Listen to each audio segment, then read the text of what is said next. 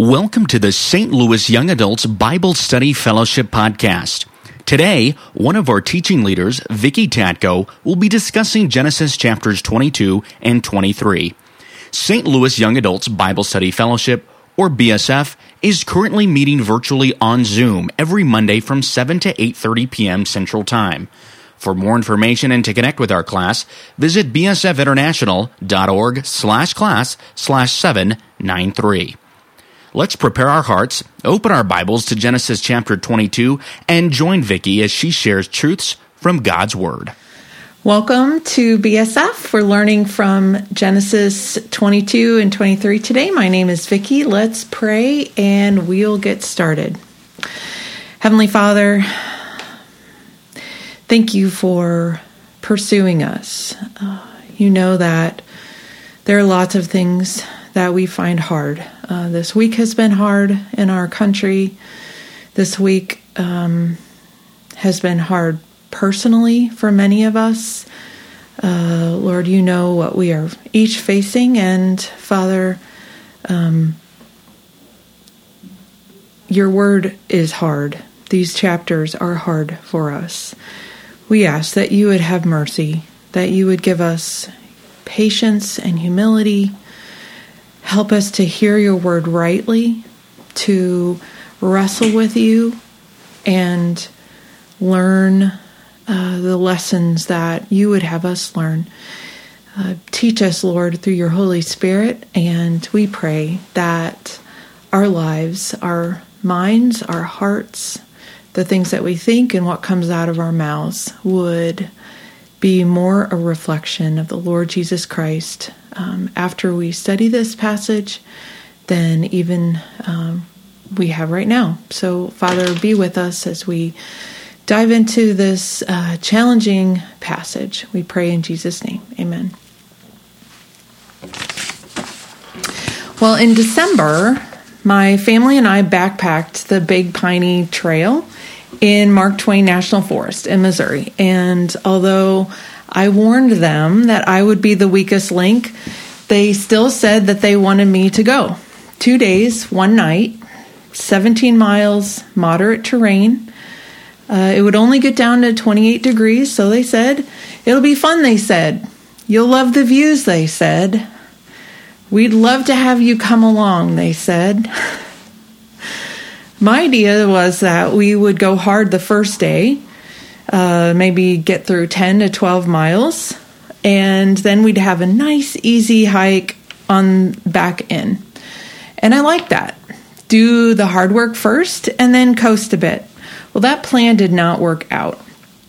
By the time we got on the trail, the long, cold December night was not far away. We got a little over halfway on the first day. Our legs were beat. That was fine. I consoled myself in the tent on that dark, cold night. We'll get up. We'll use all the daylight efficiently, and we'll be able to take a nice, steady pace and make it back to the car. What I realized as we hiked, and I looked at the map, that we didn't make it as far the first day as I had thought. Lots of those contour lines stacked together on the trail ahead, a lot more than I had anticipated. They were steep ups and downs that second day, up and down, up and down, up and down. As soon as I could feel my toes again, my old basketball knee injury started talking to me. Well, we came to the end of our food. We were near the end of our water supply. We were definitely near the end of our legs, at least mine. And I will say the family did not need to carry me out. It was close, but they had to empty my backpack so that I was just carrying my clothes and, just the backpack. Based on where we thought we were, Brett and I counted, there would be the number of ups and downs left. And we thought, only 4. Okay, 4, then 3, 2, then finally 1. And still we marched on, step by step. Where was the sign of the trailhead? The up and downs kept coming. Finally, we did make it to our car. Whew, we're done, I thought. And 90 minutes later, we're parked in our driveway. I open the door. and I tried to stand up. My legs would barely listen to me. Somehow, I got into the house. Somehow, I got up the stairs. But believe it or not, that last leg of the journey was probably the hardest. Life in 2020 was hard. Many of us were hoping 2021 would be easier. We'd put in our time, we thought. And somehow, 2021 would give us a fresh start. But then, we had this past week.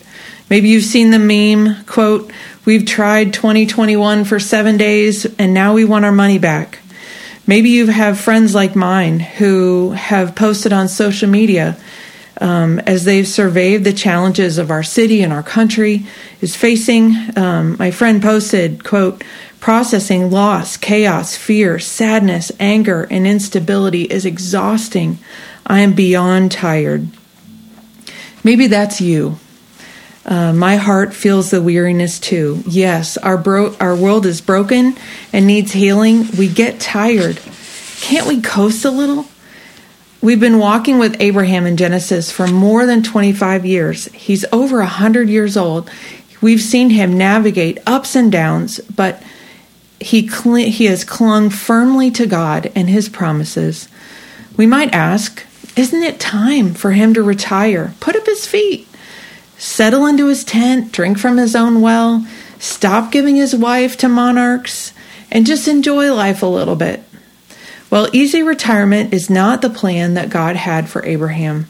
In fact, he was to face two of his life's hardest challenges in his senescence, our two chapters today, Genesis 22 and 23. In fact, this peak intensity of Abraham's life is also no walk in the park for you and me. Genesis 22 especially is a hard chapter. It presents us with God commanding something we struggle to fathom, that Abraham should sacrifice the very child God had just provided. What kind of God would ask such a thing, and why? These are the same kind of questions Genesis' original audience, the Israelites in the desert, whom God had rescued from Egypt, these are the same kind of questions they would certainly have had also with Genesis 22. How would our God command Abraham, our father, to do such a horror? How does this line up with God's character as he has revealed himself to us? Didn't God tell us in his law that child sacrifice was forbidden, an abomination? In Genesis 22:1, the narrator tells us Abraham is being tested, and I suggest to you that looking and thinking about its context as being written to the Israelites in the desert shows us that this passage is meant to test its readers as well. If we, like the Israelites, are wrestling with God's character and purposes as we read Genesis 22, we are in fact cooperating with the narrator's intent. Who is this God? What kinds of things can he ask from us, and why would he do that? Genesis 22 presents an invitation to wrestle deep with God, his character and his promises. Will you accept that invitation? Will I? It will not be easy, but how relieving for those of us who think we need to hide our wrestlings about God from God, rather than invite him into our questions and our doubts. I think as we study Genesis 22 and 23, we can learn that the life of commitment to God will not be easy. But because God is gracious, our efforts will not be in vain. He wants us to know him, and he wants us to learn to follow him wholeheartedly so that he will bless us and extend his blessing to the whole world. So we'll look at Genesis 22 and 23 today in two divisions. We'll look at chapter 22, God tests with purpose, and chapter 23, Abraham grieves with hope.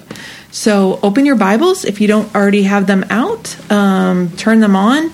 Go to Genesis 22, and we'll dive in to Genesis 22. God tests Abraham with purpose. And so these first two verses set up the frame. We see after the passage of time, God gives Abraham a mysterious and hard test. And so that first half of verse 1, sometime later, God tested Abraham. This is Moses letting us know, letting us as readers behind the curtain, we probably know more than Abraham. He's being tested, and he may not realize that. We've seen Abraham tested before. He's faced famine. He's faced lack of offspring. He's feared for his own life. Life circumstances often test us, but these tests were never overtly named as tests. So this frame hints that this peak at the end of Abraham's life is a test of tests, the supreme test of Abraham's life. And so let's listen. What exactly is the test? Let's read verses 22, 1-3. So sometime later, God tested Abraham. He said to him, "Abraham." "Here I am," he replied. Then God said, "Take your son, your only son, Isaac, whom you love, and go to the region of Moriah. Sacrifice him there as a burnt offering on one of the mountains I will tell you about." Early the next morning, Abraham got up and saddled his donkey. He took with him 2 of his servants and his son Isaac. When he had cut enough wood for the burnt offering, he set out for the place God had told him about. So let's think about what that test is. A test is different from a temptation. James 1:12-16 tells us that God tests people, but he never tempts anyone with evil. The Hebrew verb used here is, when it is used for God, it means that God is acting to reveal the quality of one's commitment to him. And so just like in the hands of a good teacher, a test is not meant to hurt or shame a student. It's meant to show a student progress, to assess where they still need improvement. The goal of a test in the hands of a good teacher is success, not failure, blessing, not curse. And that's the question that we grapple with fundamentally, God's character. Is God good? If he is good, why would he test Abraham like that? Notice how God's command emphasizes Isaac. It hangs on that, your son, your only son, Isaac, whom you love. God knows Abraham's heart, and he knows what Abraham loves. God knows that he's asking something of Abraham that is costly. Just like Genesis' original audience would have understood, God not only sees our hearts and our loves, but he himself demands love, his love for his people be reciprocal, that they respond to him with covenant faithfulness and love. Listen to Deuteronomy 6:4-5. "Hear, O Israel, the Lord our God, the Lord is one. You shall love the Lord your God with all your heart and with all your soul and with all your might." So at the heart of this test is a battle of loves. The question is, which, Abraham, do you love more? Do you love God more, or do you love your son? Another question, why would God want his love reciprocated? What is it about our hearts that perhaps do not want to reciprocate the love that God has for us? The Israelites in the desert would also have understood exactly what God was asking when he asked Abraham to sacrifice his son as a burnt offering. A burnt offering was the costliest offering a worshiper could make. God had prescribed that Israel should worship him with burnt offerings. What that was, you would take an unblemished animal, so an animal without any defects or problems in it. It would come from your own herd.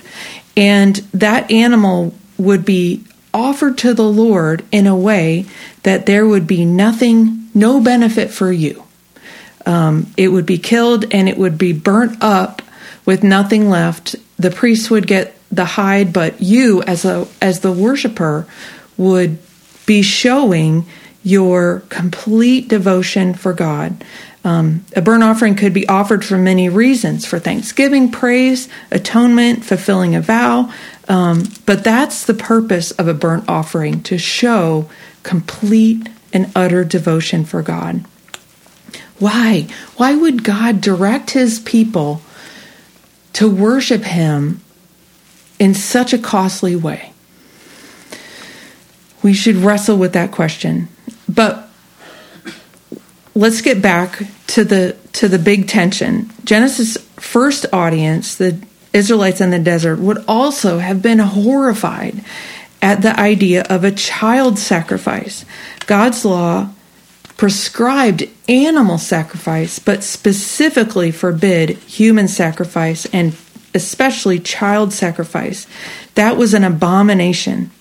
And so if we look ahead, we as a benefit of that as readers, we can see the test's outcome suggests that God never intends Isaac to be killed, but admittedly, the narrator doesn't give us any evidence that Abraham would have realized that. Why? Why would God ask something, at least on the surface, for something so abominable? If we give God the benefit of the doubt, what about our hearts might require such a test like this, to be asked to surrender the thing that we love the most in a way that it would give us no personal benefit whatsoever. And particularly this son, the promised son, the one that Abraham had been waiting over 25 years for, that to have offer that son, what would that mean for Abraham's heart? And so we see going on from verses 3 to 18, we see Abraham make the journey of obedience. And we can track the journey geographically in 4 parts. He goes to Moriah, up Moriah, on Moriah, from Moriah. And so he's traveling probably, if we look at the map here, he's probably in the area of Hebron here. And so about, I estimated it's a little bit more than an inch. So it's about 20 miles perhaps to the north, where now present-day Jerusalem would be. Look at that. A lot of ups and downs, ups and downs, ups and downs. 100-year-old knees doing that, carrying things, that would certainly have been hard. This is a journey of obedience. And one of the hardest things to understand is the quietness and steadfastness of Abraham's journey. The narrator doesn't let us see inside. In chapter 21, verse 11, Abraham was greatly distressed about his son Ishmael's departure. Is Abraham distressed now? Probably yes. Does he have questions and concerns racing around his head? Probably yes. The narrator doesn't present those, however. We see this 100-year-old man immediately, personally, and quietly preparing and then launching on a journey toward the hardest thing that he had ever thought about doing. And so off they go. It's a 3-day journey taken step by step, up and down. And after seeing Mount Moriah, Abraham calmly and enigmatically tells his servants, let's read verse 5. He said to his servants, "Stay here with the donkey while I and the boy go over there. We will worship, and then we will come back to you." What did he mean? We will worship and then come back to you. Hebrews 11:19 helps us understand. It writes, he considered that God was able to raise him, meaning Isaac, from the dead, which figuratively speaking, he did receive back.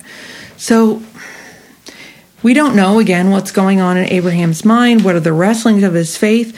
Abraham probably didn't understand how God would do it, but he believed in some way that God would allow he and Isaac to come back. Then we get to the part of the journey, the second part, where Abraham and Isaac go up Moriah. The narrative zooms in, and we have this quiet, tender conversation of Isaac with Abraham, verses 7 and 8. Isaac spoke up and said to his father Abraham, "Father." "Yes, my son," Abraham replied. "The fire and the wood are here," Isaac said, "but where is the lamb for the burnt offering?" Abraham answered, "God himself will provide the lamb for the burnt offering, my son." And the two of them went on together. Notice that Abraham does not give a direct answer. He defers to God. Abraham's focus even in this test, was not on himself, not "I can do this, I can do this, I can do this," but that God will somehow see it through. That's a good model for you and me, not to focus on what we do not know or ourselves, but what we do know about God. Are you facing a hard situation? Chances are in 2021 you are. What would it look like in this situation to not focus on yourself and not focus on what you don't know? How will I make the car payment? But what you do know about God, you can ask yourself, what do you know about God that would be relevant to making your car payment? Abraham's words express right faith in God, and yet Abraham seems reluctant to disclose God's full command. He knows it is a horrific thing, and God doesn't fully reveal his plan to us. So Abraham, we see, also doesn't fully reveal the plan to those in his house. It's probably too much for him to take in. Once on up the mountain, Abraham, we see the third stage of the journey. This is the pinnacle. Abraham steadfastly prepares for the sacrifice. Verse 9, when they reached the place God had told him about, Abraham built an altar there and arranged the wood on it. He bound his son Isaac and laid him on the altar on top of the wood. At some point, Isaac, who was old enough to carry the wood and old enough to put two and two together about the sacrifice, he must have realized he was the sacrifice. But what are we to make of the narrator's silence here? Based on the tone of the conversation before, it seems that Isaac trusted and loved his father. He trusted him with the things that he didn't know, and it seems that he knew he was safe because his father loved him. But the narrator doesn't comment on that, and that's an interesting silence that we'll come back to. So we come to the peak tension and the test resolution in verses 10 to 18. There are three parts of this falling action that help us make sense of God's test of Abraham. And so we'll read from 10 to verse 12, and then there's one in verse 12. So then Abraham reached out his hand and took the knife to slay his son, but the angel of the Lord called out to him from heaven, "Abraham, Abraham." "Here I am," he replied. "Do not lay a hand on the boy," he said. "Do not do anything to him. Now I know that you fear God, because you have not withheld from me your son, your only son." So the first thing that there are three parts that help us make sense of God's test of Abraham. Here's the first.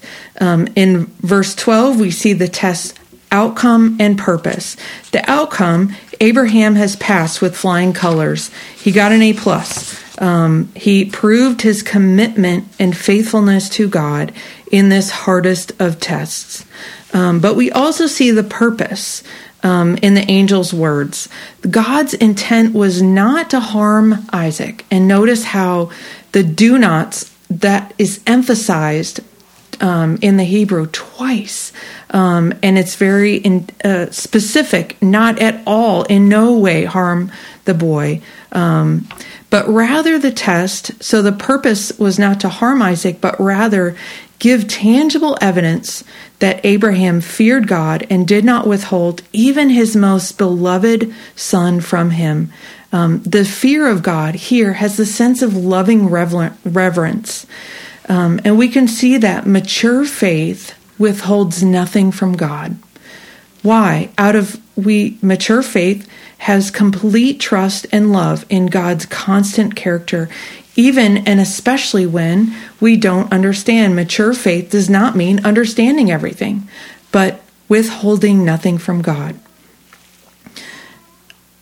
God loves us and He made us. He knows that when we keep things away from Him, it is not good for our hearts. And so we see in the second thing we can see to help us interpret this test is in verses 13 and 14, Abraham's faith in God's provision was vindicated. God would provide, he said. God himself would provide. It's emphasized in the Hebrew in verse 8. And then we see in 13 and 14, God did provide. And in fact, the place is commemorated not on Abraham's obedience, but rather on God's faithful provision. God did provide. Abraham's faith was vindicated, so was God's character as a righteous provider. And he provided in a way that did not violate his righteous laws, including he did not let Abraham go through with an abomination of a child sacrifice. And God provides. He sees to everything his people need. The Israelites in the desert would have understood that, or should have, right? They wrestled. But God had provided over and over manna and water and protection, provided himself, his laws, reminders and leaders. And here we see God provided for Abraham's need. What was the need here? The need was evidently for Abraham to worship God. He provided the ram. It was a natural provision. There was an animal. It was caught by its horns in a thicket. That was not a we don't look at that and say like, oh, that's so supernatural, but God provides through natural and supernatural means. And so here, what was Abraham's need? It was to worship God. That is a need God's people always have, and God saw to it. This altar would not go unused. God spared Isaac, but provided through this natural provision a substitute animal. And the ram, this innocent blood, was shed as a substitute for Isaac, who then lived, and in him lived the promised seed of the Messiah. And the ram represented Abraham's complete devotion to God because it represented Isaac, the thing that Abraham loved most in the world besides God. And so in this expression of devotion, death was still needed. Isaac's life was spared and another filled his place. But this ram was just a ram.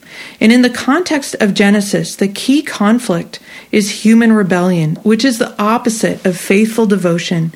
Human rebellion, we have seen in Genesis 3, ushered in death and corruption in God's world. Every human born has inherited Adam and Eve's sinful nature and rebellion against God. God is holy. He is holy in his character, and he hates rebellion and sin, but he loves his wayward creatures made in his image. We, in our own sinfulness, are unable to atone for our sin and reconcile ourselves to a holy God. So the question looms, who will come to pay the price of our sin? Who will restore what our rebellion destroyed? Who will save us from death's rule? God promised in Genesis 3:15 that an offspring of the woman would come to crush the head of the serpent.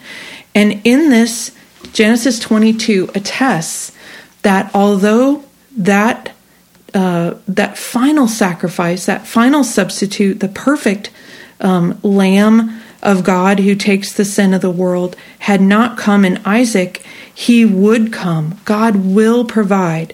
And God will see to the Lamb, the perfect Son of Abraham. He sent Jesus Christ to stand in our place, a substitute and atoning sacrifice of our sin, to die for us. Jesus, who was fully God and who is fully God and fully man, and he died for us on the cross, on that same mountain, in that place. God the Father's only beloved, begotten Son. And so Isaac, we can see, and Abraham were a shadow pointing ahead toward God, the greater sacrifice, God's perfect provision, that Jesus Christ would come and restore life and wholeness and reconciliation with God. The last thing I think we can see in this outcome is that God's test of Abraham involved his bigger purpose. God blessed Abraham, sure, he had a test for Abraham, but what does that matter for you and for me? Maybe Abraham's just a model of how we should trust fully. Yes, he is that. He is a model of faithfulness, but not just. Look at what the angel declares in the culmination of this test in verses 15 to 18. He says, I swear by myself, declares the Lord, that because you have done this and have not withheld your son, your only son, I will surely bless you and make your descendants as numerous as the stars in the sky and as the sand on the seashore. Your descendants will take possession of the cities of their enemies, and through your offspring, here's the purpose, all nations on earth will be blessed because you have obeyed me. Abraham's blessing was never just for him. It was to be poured out to the whole world, and that a remnant of people from every country, every tribe, every language would be reconciled to God through Abraham's ultimate promised son, Jesus Christ. That was the purpose, the greater purpose of God's test of Abraham. He is the one who will save all who come to him, and he will rescue us from sin and death. How does this help you understand God's character? And if you are saved, how has God blessed others through you? How are you cooperating with his purposes his greater purposes in the world? Okay, we see in 19 to 24, Abraham journeys from Moriah. So we see that after big tests, life returned back to ordinary things, so it seems. Verse 19, we see, then Abraham returned to his servants, and they sought off together for Beersheba, and Abraham stayed in Beersheba. And then verses 20 to 24, Abraham hears some news about his family back in Mesopotamia. This is not as random as it might seem. We see that just like Ishmael needed a wife, in God's plan, chapter 21, verse 21. Similarly, for Abraham's promised son Isaac to fulfill his place in God's story, he too must marry. He too must have physical offspring to carry on the inheritance of God covenant promises, which is pointing us toward the Lord Jesus Christ.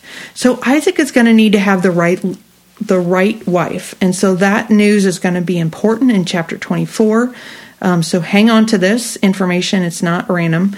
As we look back at Genesis 22, it's a big chapter. There's a lot going on. Genesis 22 invites us to wrestle and to ask, what kind of God would ask such a thing? Why would he ask this? I think as we've come out of that, I hope that I hope that you can see, this is a God who tests, but he tests not because he's mean, but because he wants to strengthen and bless. So that's a principle I think that we can learn from this section. When God tests his people, he intends blessing. When God tests his people, he intends blessing. The movie Karate Kid, which was out when I was a kid, so I'm dating myself, it shows Daniel, the kid, in a hard life situation, and he ends up learning martial arts from an older man who's on the fringes of society and usefulness, Mr. Miyagi. And Mr. Miyagi sets Daniel Daniel's supposed to learn martial arts, but Mr. Miyagi, rather than having him do things that Daniel would think would teach him to be skillful in martial arts, Mr. Miyagi gives Daniel hours and hours and hours of seemingly meaningless chores.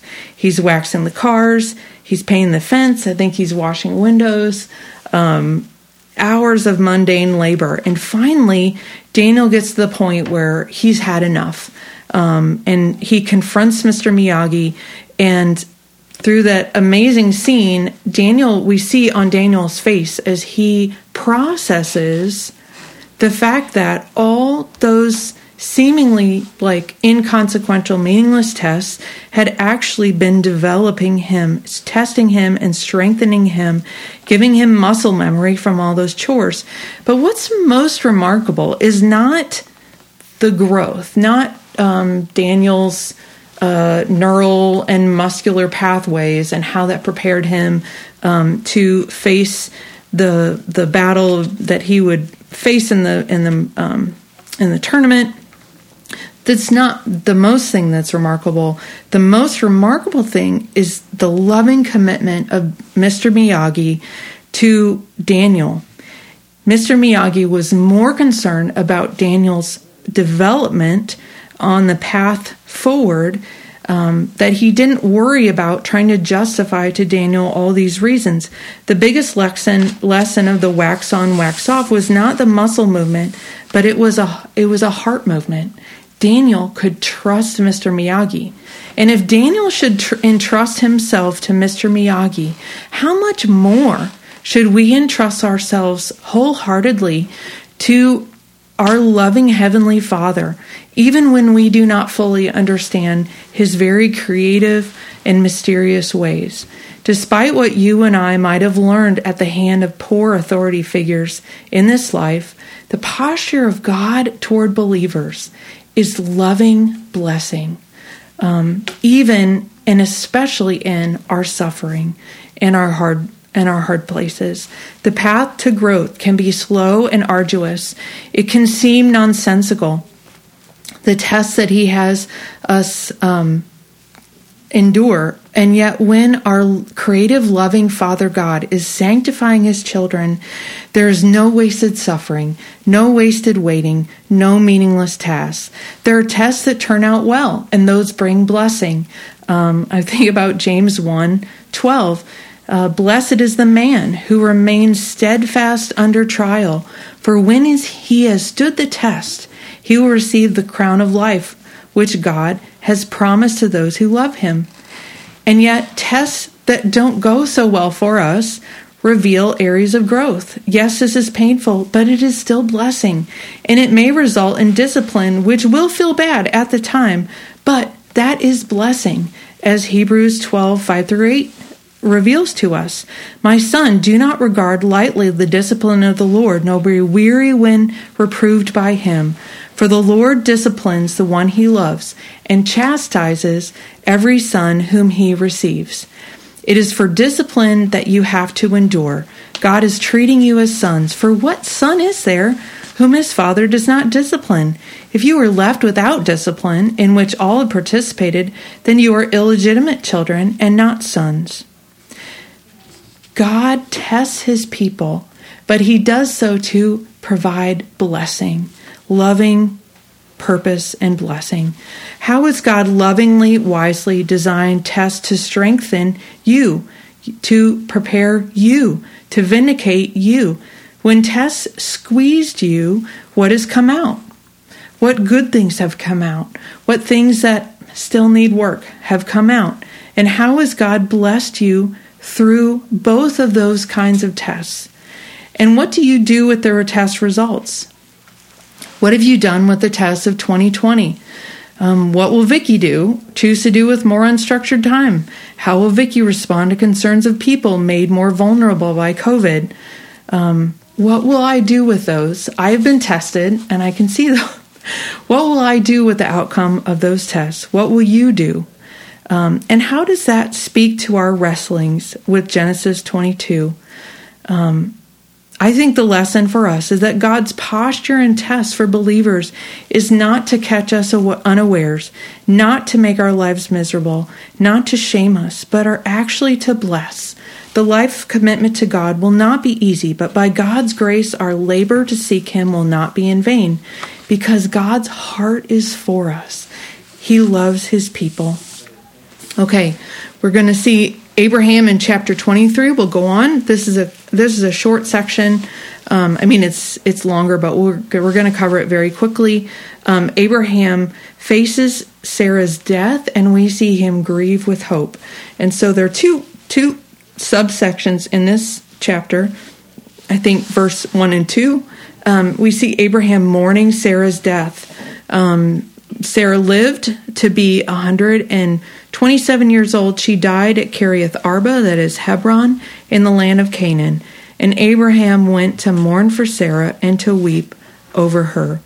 This is the wife that we've seen at Abraham's side since we first met them in Genesis 11. The wording is formal and a bit abrupt, and yet, although we've encountered death many times in Genesis since it was first introduced as a consequence for Adam and Eve's sin in Genesis 3, this is the most poignant moment that we have seen of grief over death. Abraham sat mourning for her. He wept over her. We might think, 127 years. Wow, that is a really nice long life. But my friends, even after a life well lived, death always hurts. I have not lost my spouse, but I have grieved the loss of those that my heart held very dear. Death destroys a person made in the image of God. And these two verses speak powerfully about what happened in Genesis 22. Abraham's faithfulness was proved in Genesis 22. Could he have passed that test in a better way? Isaac seemingly submitted very willingly to undergo that test as well. And God provided the ram. God promised to bless the whole world. Everything in Genesis 22 went stellarly, and yet it was not enough. It didn't conquer death. Isaac, though he was miraculous, he was the promised offspring of the woman Sarah, he was not the offspring who would crush the head of the serpent. How do we know? Because death still came. And yet Abraham, in the face of that, we're going to need to wait longer for God to restore this world. Abraham demonstrates his sure faith that God would keep his covenant promises. And we see that going on into this next section, 3 to 20. Abraham goes to pay a full price for the burial cave at Machpelah. And the rest of this chapter is dedicated to Abraham negotiating with people living in the land. He says, I am an alien, verse 4, and a stranger among you. Sell me some property for a burial site here so I can bury my dead. And he actually asked very specifically, he had a place in mind. Verse 9, so Ephron, son of Zohar, will sell me the cave of Machpelah, which belongs to him and is at the end of his field. Ask him to sell it to me for the full price as a burial site among you. Abraham would not accept the plot as a gift, even though it was offered. There was something about purchasing the land which seemed to indicate Abraham's faith that this is the land that would belong to him, that God had promised. This was an ownership in perpetuity. Abraham didn't need to buy the whole field or the whole country. God would give it, but he did need a part now to bury his wife Sarah. And so that it was not overtly stated, Abraham may have looked, we think, will have looked ahead to God's promises of heavenly restoration. And I'm getting that from Hebrews 11, 13, and 16. These, which include Abraham, all died in faith, not having received the things promised, but having seen them and greeted them from afar, and having acknowledged that they were strangers and exiles on the earth. For people who speak thus make it clear that they are seeking a homeland. If they had been thinking of that land from which they'd gone out, they would have had an opportunity to return. But as it is, they desire a better country, that is, a heavenly one. Therefore, God is not ashamed to be called their God, for he has prepared for them a city. Okay, principle I think we can learn from this last section. Death will not be the last word for those who trust Jesus. Death will not be the last word for those who trust God and his promises. The life of commitment to God is not easy. What is the end of God's faithful servants? Right now, according to what we see with our eyes, it is death. That hurts, and we rightly grieve to that. But death is not the end. As Genesis hints, God promises to rescue from death all those who trust him and his promises, and by God's grace, our commitment to him will not be in vain. The last enemy to be destroyed is death, and in fact, Christ has been raised from the dead as the first fruits of those who have fallen asleep. For, as Paul writes in 1 Corinthians 15, as by a man came death, by a man, meaning Jesus Christ, has also come the resurrection of the dead. Jesus says in John 11:25, I am the resurrection and the life. Whoever believes in me, though he die, yet shall he live. And everyone who lives and believes in me shall never die. What difference should it make to you and to me that death will not be the victor? How does that help you grieve and grieve with hope? How does that help you live today knowing that God has given Christ victory over death? We too shall see life. The journey that God has marked out for us is not, despite what we might hope, a life of easy coasting. There is no retirement, no coasting in the Christian life. Yes, God provides times of rest, but as we are called to look ahead toward our ultimate rest with God. God calls us to cooperate with him now. Keep seeking his face, friends. Wrestle with him and do not let go until he promises to bless us. The heart of our gracious God, though we do not fully understand his ways, has been proven to be for us, not against us. Will you trust him? Will you trust him wholly? Will you let no other trust, no other love intrude? And will you, by his grace, use the time he gives you today to seek his face and be about his business? Jesus says, who then is the faithful and wise servant whom his master has set over his household to give them their food at the proper time? Blessed is that servant whom his master will find doing so when he comes. Let's pray. Lord, thank you for your word. Thank you that you love us. You are for us. Help us, dear Jesus, to trust in you fully and wholly, and commit our lives to you in the unique ways that you develop and strengthen us. We pray in your powerful name. Amen. Thanks again for listening to the St. Louis Young Adults BSF podcast. Join us next time on Zoom on Monday, January 18th at 7 p.m. Central as we discuss Genesis chapter 24. To connect with our class, like us on Facebook at STLYA-BSF or visit bsfinternational.org/class/793. Bible Study Fellowship is an international, interdenominational, nonprofit organization that is dedicated to studying God's Word one verse at a time and strengthening the local church. For more information, visit bsfinternational.org. That's bsfinternational.org.